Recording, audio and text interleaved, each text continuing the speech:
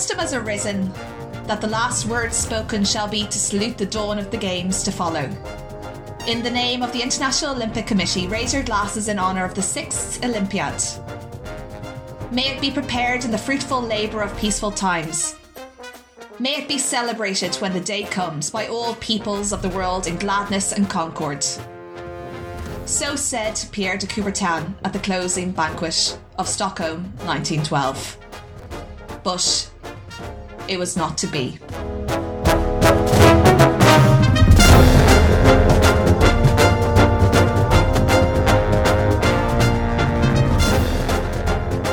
Okay, so where do we start?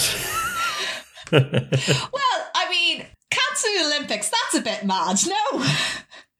You'd want to have a really globally catastrophic event to cancel the Olympics. You can hardly even imagine it. Can you even imagine it there, Chris? I kind of can.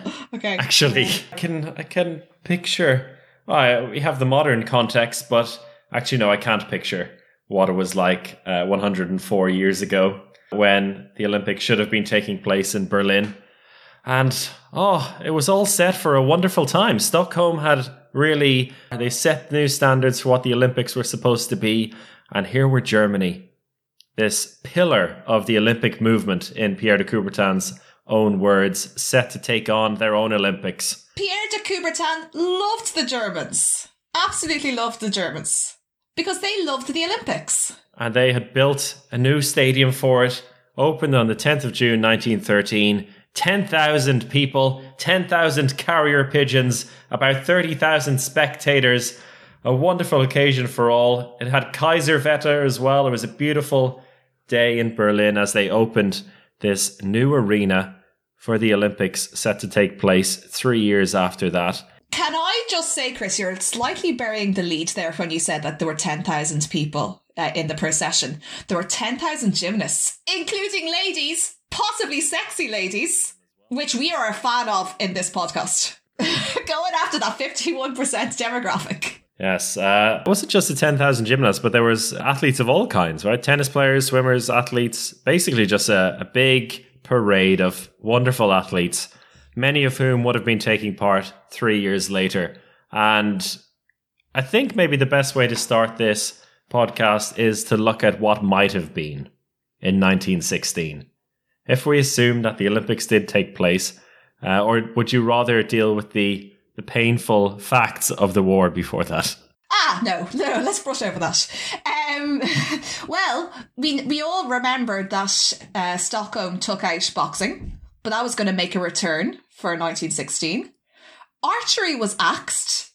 There was a proposition from the French for a 15-a-side rugby, but that was duly ignored. Now, the Austrians, they came in with a very bullish proposal of bringing and properly instating cycle polo, which we are fans of on this podcast. But to their enduring shame, the IOC also rejected this request. It was, yeah. So that was bicycle polo's big chance.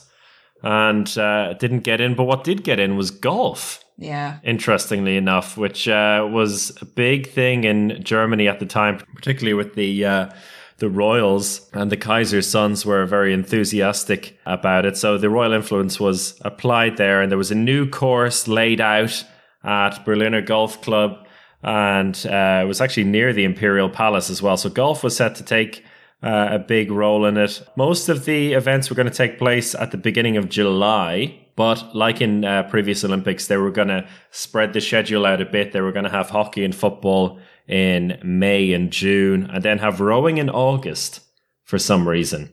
So it was going to be a fairly elongated Olympics, but the main program would take place from the 1st to the 10th of July. I think one of the most important things to take from 1912 is just do it over 2, at most 3 weeks. Everyone's happy. It's great. Boom. None of this nonsense of put in the rowing in August. Like, the rivers are there other months too. That's just... Yeah.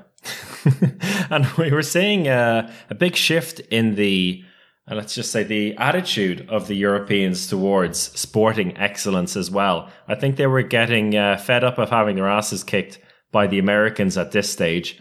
So the Germans in particular decided that they were going to have a much stronger team and really make an effort to be dominant at home.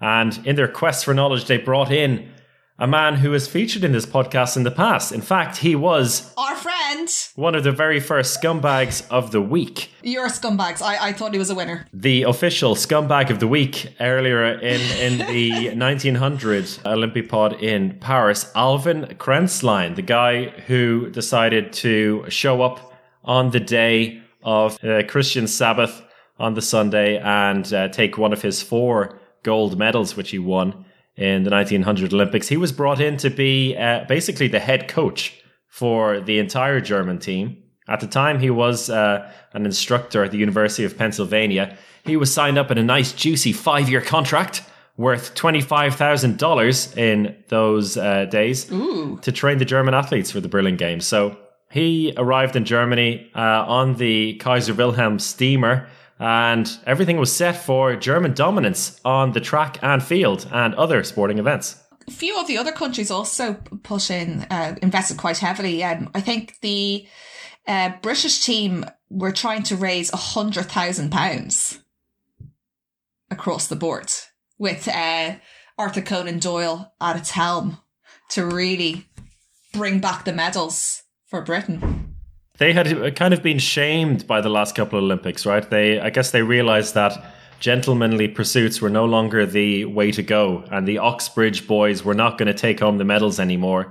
So they were going to have to raise some money and get some of these plebs in to do the hard running. Talking of London, because you really loved the stadium. I did. In London, which kind of had a bit of everything. The new stadium in Berlin, not quite to the same extent, but it was to facilitate the athletics, the cycling and the swimming. So it had a bit of a crossover. It was pretty much set to go for quite a while. And I think it was only in 1915 that they finally decided that maybe this Olympics is not going to happen, right? Yeah, I do like that it did take that long. That it's like, oh, do you know what? Yeah, this might go ahead. Like, I mean, surely the writing's on the wall, you know? Well, it was an unprecedented war, but I still think 1915, like, I think in 1914 you could have probably called it. I mean, we've seen it takes a long time to admit facts in terms of staging Olympics. Yes, it does. There were people who clearly had fears right from the very beginning. And when the war came, Pierre de Coubertin, he wrote down that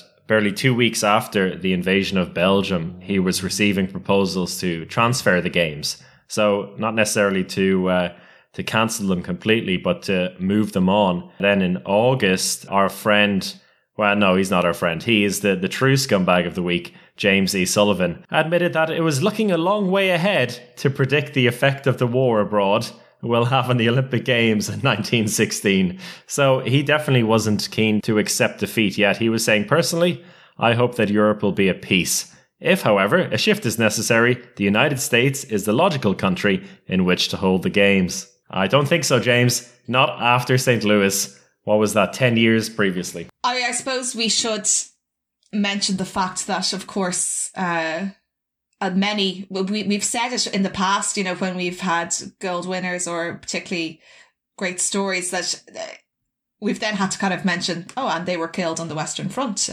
5 years later, 10 years later. The people who were participating in the previous Olympic Games, they were largely male. They were largely young, obviously fit.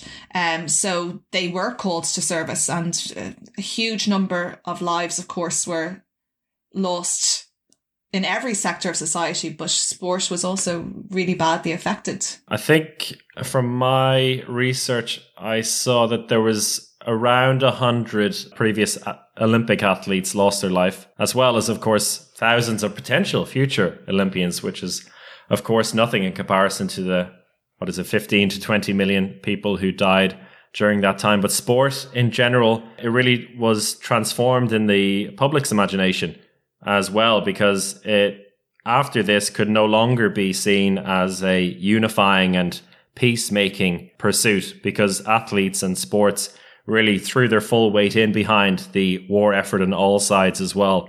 And there's a couple of interesting examples of this. And one I saw, which I really was interested in, was Henri Desgrange, who's the Tour de France creator. And he was also the editor of a sports newspaper called Lotto. He wrote something very interesting in Lotto. He said, "The Prussians are a bunch of bastards. Dirty squareheads. You gotta get them this time. This is the big match that you have to play. You must use every trick you've learned in sport." And that was on the 3rd of August, 1914, which was an interesting view and one that really links sport and war together. Pierre de Coubertin rejoined the French army, but he was 61 at the time and never made it to the front line. But he actually resigned his presidency of the IOC for the duration of the war because he felt that a soldier could not be the one to lead the IOC. And it was around that time that they relocated to Lausanne, right? Yes. So Pierre de Coubertin was actually going to stand down as the IOC president anyway in 1914. But the war kind of changed his plans. So he decided to step down for the duration of the war. And it was a Swiss baron. So a new baron took over, Godefroy de Blonay, who decided to lead the committee through the war years. And in 1915, he decided to move the IOC to Lausanne in very neutral Switzerland. Did he write any good odes to sport? Godefroy de Blonay? No, I don't think he's a gold medalist in this. Second best baron. Yeah. Okay. The whole Olympic movement and the institution of sport was really under threat at this time. And Coubertin, well, he clung to hope that Berlin would still host the Games right until the end, really. He believed that a rapid war and a certain victory was on hand. But it was then in 1915, so this is the year into the war now, in July 1915, there was still confidence that the Games would go ahead. But as we know, the war showed no sign of ending. There was great hostility, and they decided that the Games would have to be called off. The Scandinavians and the Americans really pushed that, and any plans to move to the USA, as James E. Sullivan had hoped previously, proved to be impossible. Despite all of that, and despite the Olympics being cancelled, they are still listed as being the Games of the 6th Olympiad, because as we've gone through before, an Olympiad is a period of time. So there was an Olympiad focused around 1916 and the Games which never took place, which is why we have an Olympipod on it. So this is actually, I've been promoting this as a bonus episode, but this is actually an official Olympipod. I guess it's officially one, yeah. Yeah, unlike our intercalated Olympipod, which is should be an Olympipod, but it's only an intercalated Olympipod. Yeah, I mean, who are we to decide? We only run the podcast, but we don't run the IOC.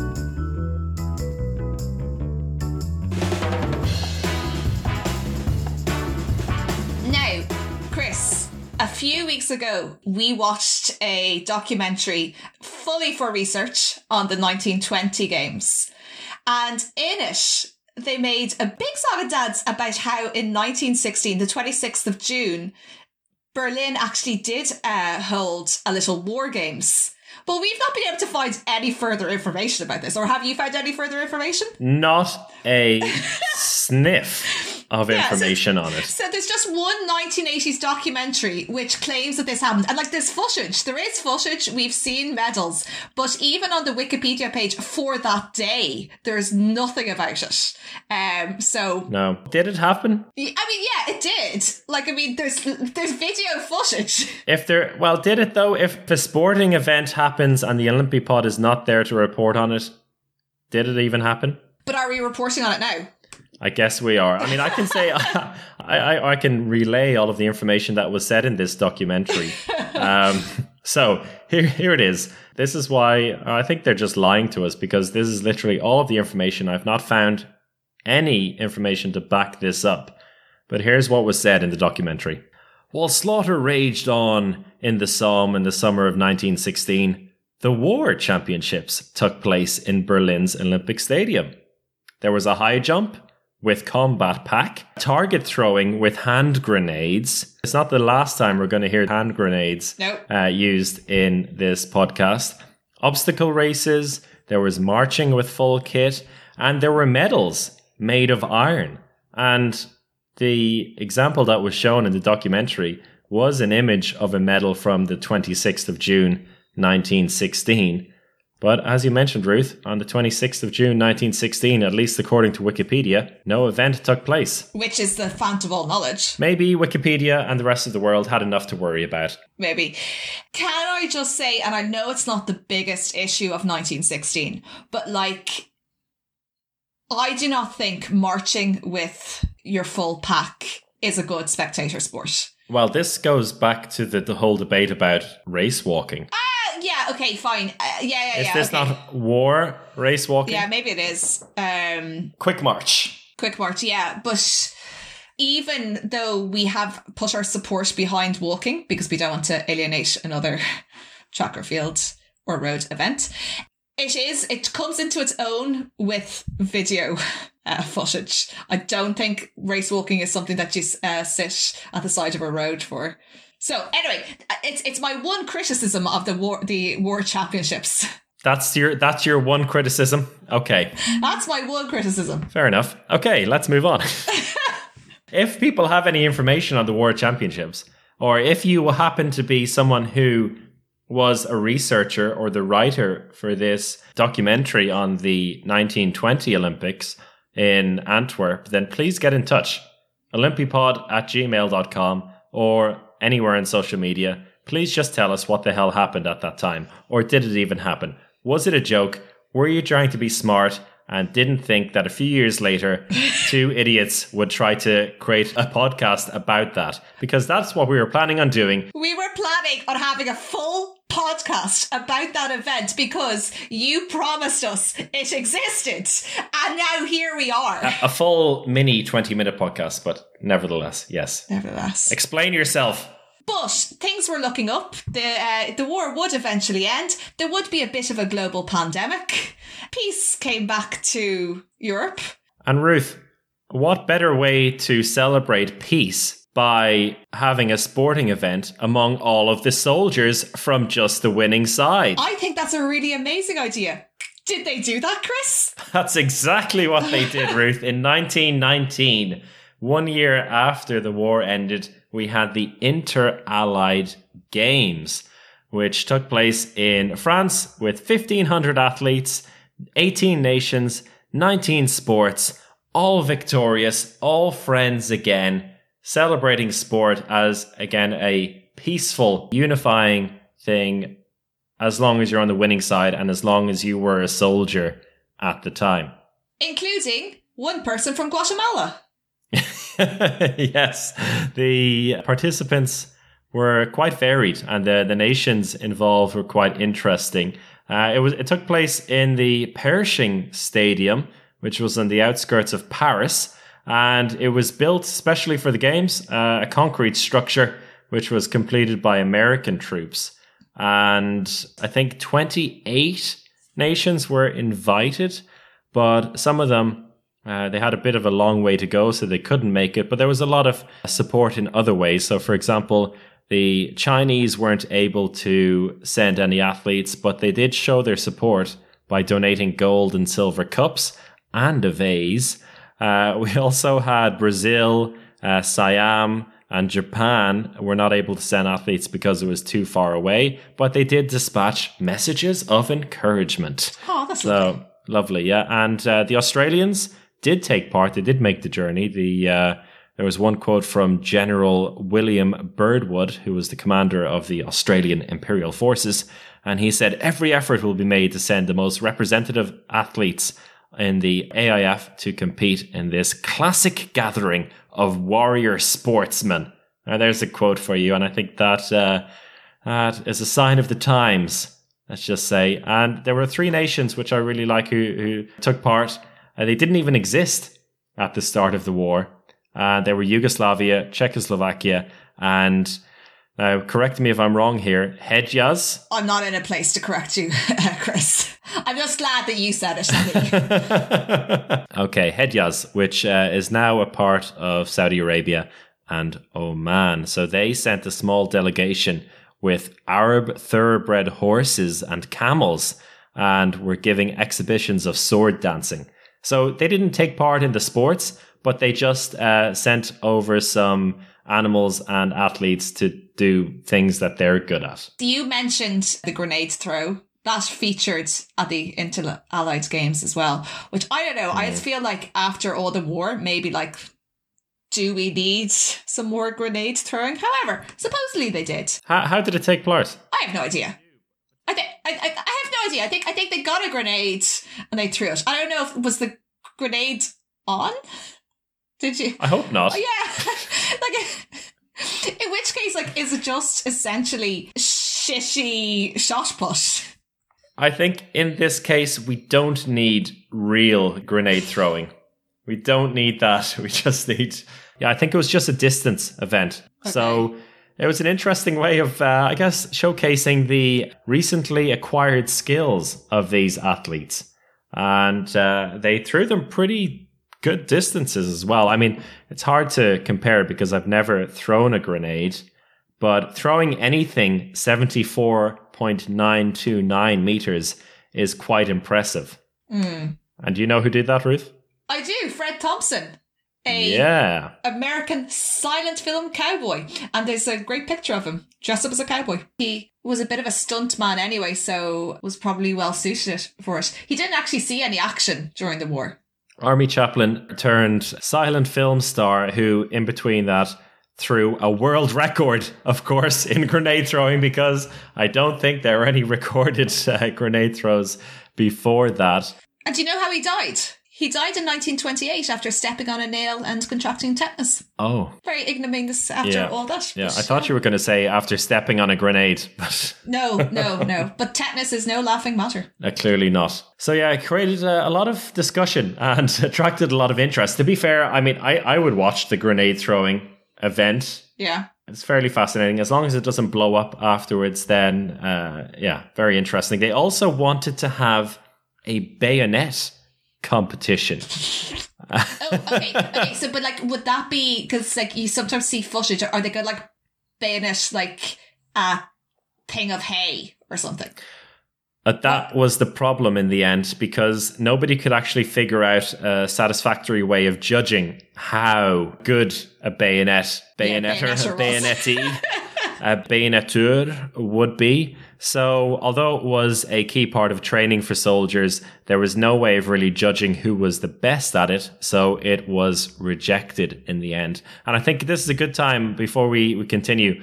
I just want to give a huge amount of credit to Philip Barker from Inside the Games, who wrote some really interesting articles about these times. And a lot of the references I think both of us are making today are on this article. So thank you, Philip. You are a hero for actually creating this content.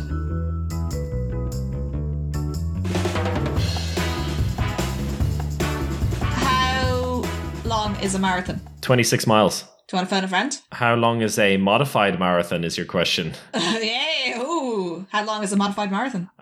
Something which takes around 55 minutes to complete, if my memory serves me right. I don't have it written down.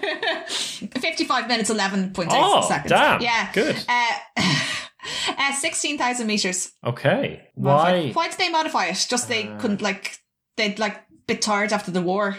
Couldn't be arsed, or 16,000 meters, you said? Yeah. Okay, so that's what, 10 miles? Sure. Right? A mile is about 1,600 meters, so 10-mile race is probably a nicer way to put it.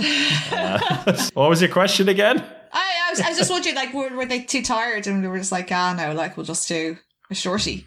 What's the deal? Do you have an explanation for this? Yeah.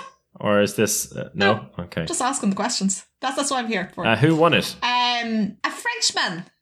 Which is quite unusual, because America really took the medals in these games. But it was Jean Vermeulen. Well, that's the second time a Frenchman has won the marathon. Well, or in this case, the modified marathon on home soil. Wait a second. No, it isn't. Because in 1900, it was a guy from Luxembourg who won it, not France. Okay. So although the French have the medal, he was actually from Luxembourg, but that was... just something I realised in the middle of that sentence. Anyway, moving on. Any other sports from the Inter-Allied Games that really caught your eye? Yeah, there was one other one, which, like, once I went into looking up what it was, I wasn't that interested. But I liked the title of the catch as catch can wrestling. Yeah. Yeah. So how do you win it? Catch as catch can. I don't know. I started looking it up. I was like, this actually isn't as interesting as I thought it would be. I think it's just the way you like no holds barred. Like you hold them whichever way you can. Okay.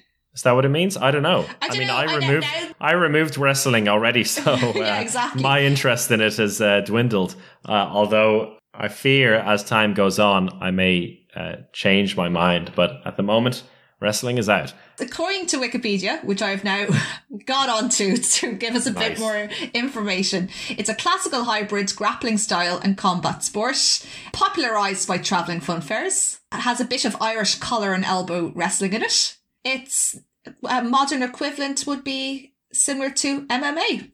That's what they're saying. Okay, so basically, yeah, do whatever you can. Yeah, catch as catch can. Catch as catch can. Yeah, basically grab them whatever way possible and do whatever you can to get the other man to submit. Yep. Okay, there you go.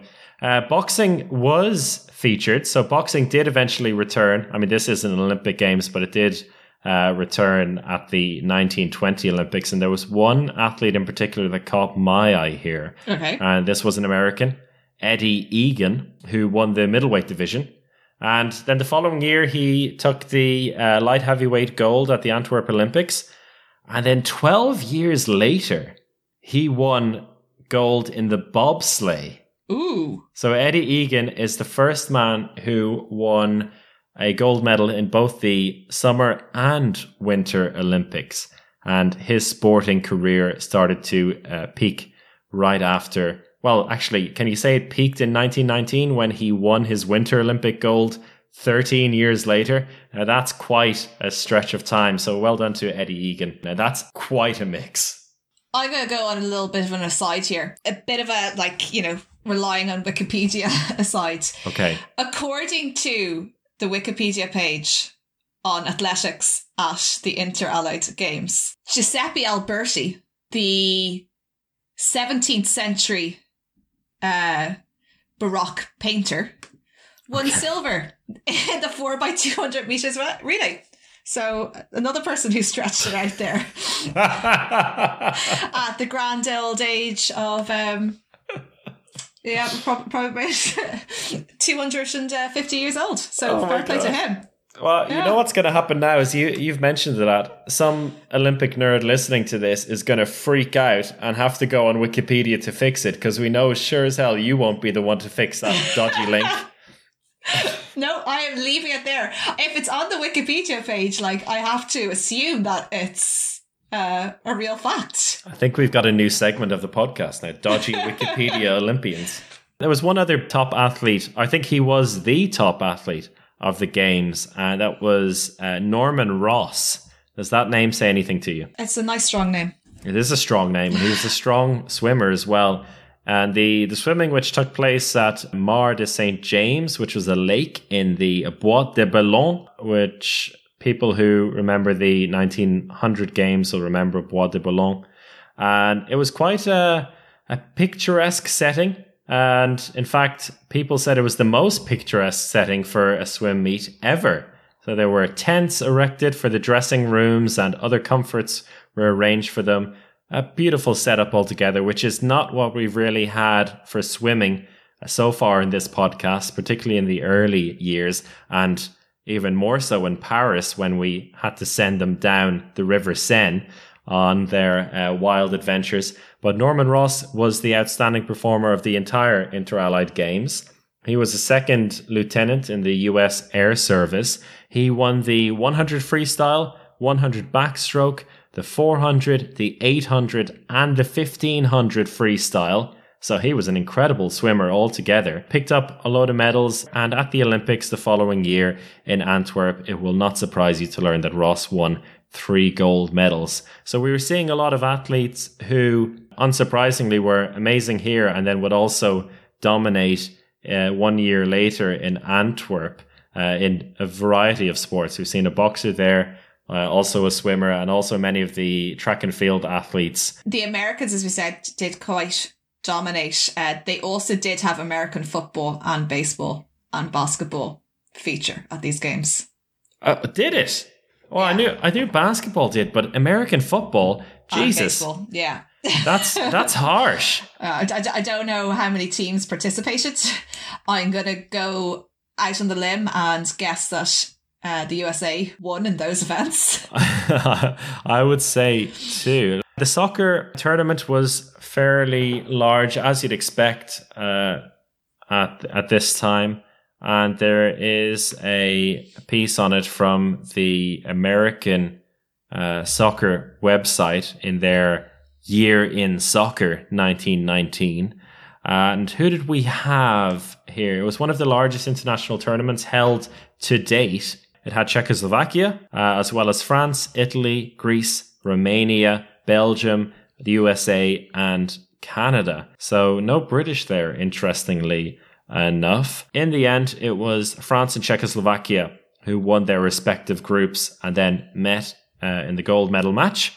And although they were trailing for most of the game, the Czechs, the new Czechs on the scene, landed 2 goals in the final 5 minutes and snatched a 3-2 victory away from the hosts. So great start to Czech life in football. You have to feel bad for France because they had a disastrous semi-final. Or was it? Disastrous semi-final in 1908 when they lost, was it 7-0 to Denmark? I think it was a lot worse. It was more like 17-0. 17, yeah. They were so traumatized with that they failed to turn up for the bronze medal match. And then they refused to send a football team to 1912. So, yeah, they really needed this confidence boost, the French. But yeah, well, overall, it was kind of a victory for the French, and Paris hosting a much more successful games, I think it's fair to say, 19 years after the Olympics. The stadium that was built remained in use and was used for the sole and exclusive benefit of the people of France, it said. And there was a commemorative tablet which was laid on the front of it, which is very nice. And it said that the cherished bonds of friendship between France and America, forged anew on the common field of battle, may be tempered and made enduring on the friendly field of sport. And Pierre de Coubertin was also very happy about the games taking place as well. Usually he's not happy about major events that take place either as part of the Olympics or outside of the Olympics, but this one he was quite happy with. I imagine one of the contribution factors to him absolutely loving it was the fact that there were no women. Well, actually, his quote has been given a bit of new context based on what you just said there, because he described the Inter-Allied Games as extremely useful and showed that muscular value and sporting enthusiasm were not on the decline.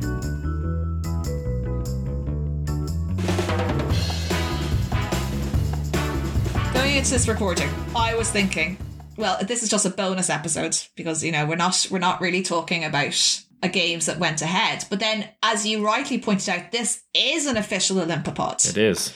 So, does that mean we have to take a sport out of the schedule and place one in? Ooh, whose turn is it? Sure, we'll say it's me. Well, we can discuss this together because we're putting both of ourselves on the spot. But I'm going to suggest, I'm going to suggest a sport. Okay. And you suggest the sport that we take out instead. Okay, fair enough. So I think, given that we mentioned that this has kind of cross national support because the Austrians suggested it, it's only right that we mention bike polo. Ooh. I don't know if maybe not everybody follows me on Twitter, but just some personal news. I now have a bike, and I love my bike, and I really think it would be a really suitable bike for bike polo. It's probably about as old as the sport too. I think bike polo is great. I thought you were going to go for lacrosse at this time because lacrosse has been in the news recently. It has, and yeah, that could be good for the listenership. But you know, Chris, I don't pander. No, you don't pander to the listeners. You don't pander. Yeah, so regardless of how loving the lacrosse community is to each other at the moment, after Ireland decided to give up their place at the World Games in 2022, I think, which is going to be in the USA, and gave it to the Iroquois. I think that was a really nice gesture and something that Paddy O'Leary spoke about in our 1904 podcast.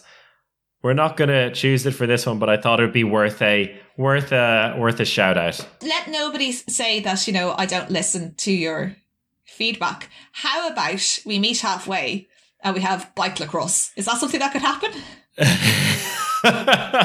I don't think so. I think you kind of need, for bike lacrosse, you kind of need both hands for the stick. Okay. If you only use one hand for the stick, then it is kind of just bike polo, but the stick has a net on it instead. I don't think it would change the sport very much. But it would also be full contact. It'll be bike polo, full contact, and a bit of a net at the bottom. Okay. Let's just make bike polo full contact. Let's stick just how the Austrians, I'm sure, would have liked it. Perfect. Okay. Are you okay with putting this in the schedule? Oh yeah. I feel that there's a bit of skepticism. No, on your part. No. This is open for all. Someone could come along in the next podcast and take it out again. So that's the joy of the Olympipod. And I do actually have a sport in mind to take out. Okay. And when I was looking through the graphics for the sports being brought in and out, I noticed a few days ago that equestrian dressage is its own sport. Here. We know how I feel about that. We know how we feel about that, and we know how I now feel about bikes. So perfect. So dressage is its own sport. It is not a part of eventing or the general equestrian, which means we can take it out without destroying all of the equestrian events. And that is what I'm going to do. I'm going to take out equestrian dressage. Also, a listener sent me a video earlier today of people dancing on bikes. So, that's a possibility too. We can also put in a little display event of people doing synchronized bike dancing. It could be a subcategory of bike polo. Absolutely. But yeah, I'm not sure how, but we can work on that. Yeah, we'll work on that. We got time. Obviously, there weren't any medals, so we can't ask what you would have won. I think we can just assume I would have won because I was at home. I wouldn't have seen any action. And my rights as a woman would probably begin to improve. So I'm the winner of this Olympipod. Absolutely. And I think that's going to be an interesting facet of our upcoming Olympipods in the 1920s, when a lot of political and cultural changes are afoot and will be in opposition and in competition with what the Olympic Games are all about. So that's a fascinating decade of Olympipods to come. Are we gonna finish this podcast with a little birthday celebration, Ruth? So we've got a few birthdays to celebrate. Rob Watson, long-time listener and active supporter of the Olympipods. It's his birthday on Saturday. Happy birthday, Rob! Happy birthday, Rob. For your birthday, you can listen to all of our podcasts again. Absolutely. And his birthday on the 19th of September is shared by many, many incredible Olympic athletes. And I've just picked out 3 of my favorites for you as well. 2 of them we've already had in the Olympipod, and 1 is a more modern athlete. So starting off with my favorite marathon runner name in the early Olympipods, it's Canada's Ronald McDonald. His birthday was also on the 19th of September. We also have Billy Shering, another Canadian marathon runner. And so those of you who don't remember our intercalated pod, he was the guy who his local town managed to raise a little bit of money for him. He got a tip on a horse race, bet all of it on that, won, then went to Greece, what was it, a month early? Yeah, and he worked as a porter at the central train station, became beloved by all of the locals, and then he ended up winning the marathon in 1906. So Billy Shering, also born on the 19th of September. And the more modern one, who was born in 1986, is Sally McClellan Pearson, I think better known as Sally Pearson, who won the 2012 gold medal in 100-meter hurdles and a silver in Beijing 2008. The Australian former sprint hurdler and great personality as well, Sally Pearson, also shares her birthday with Rob Watson. So happy birthday to all of you. What an auspicious day. And if you want any further shout outs, or you want to give us money, or you want to criticise us, or you want to give us a bit of a tip, you can get in contact, as we said, at olympipod@gmail.com or on our social media, of course. Excellent. So be polite. Be polite. So how do we wrap this one up? I mean, there was a bit of war. There was a global pandemic. Everyone was like, oh my God. And it all went ahead. It was all grand. It's fine. It didn't go ahead. There was a light at the end of the tunnel eventually. Like, sport did come back eventually. It sure did. Nothing can stop sport. That's my thing. Nothing can stop sport. Excellent. And on that note, we'll see you for Antwerp 1920 next time.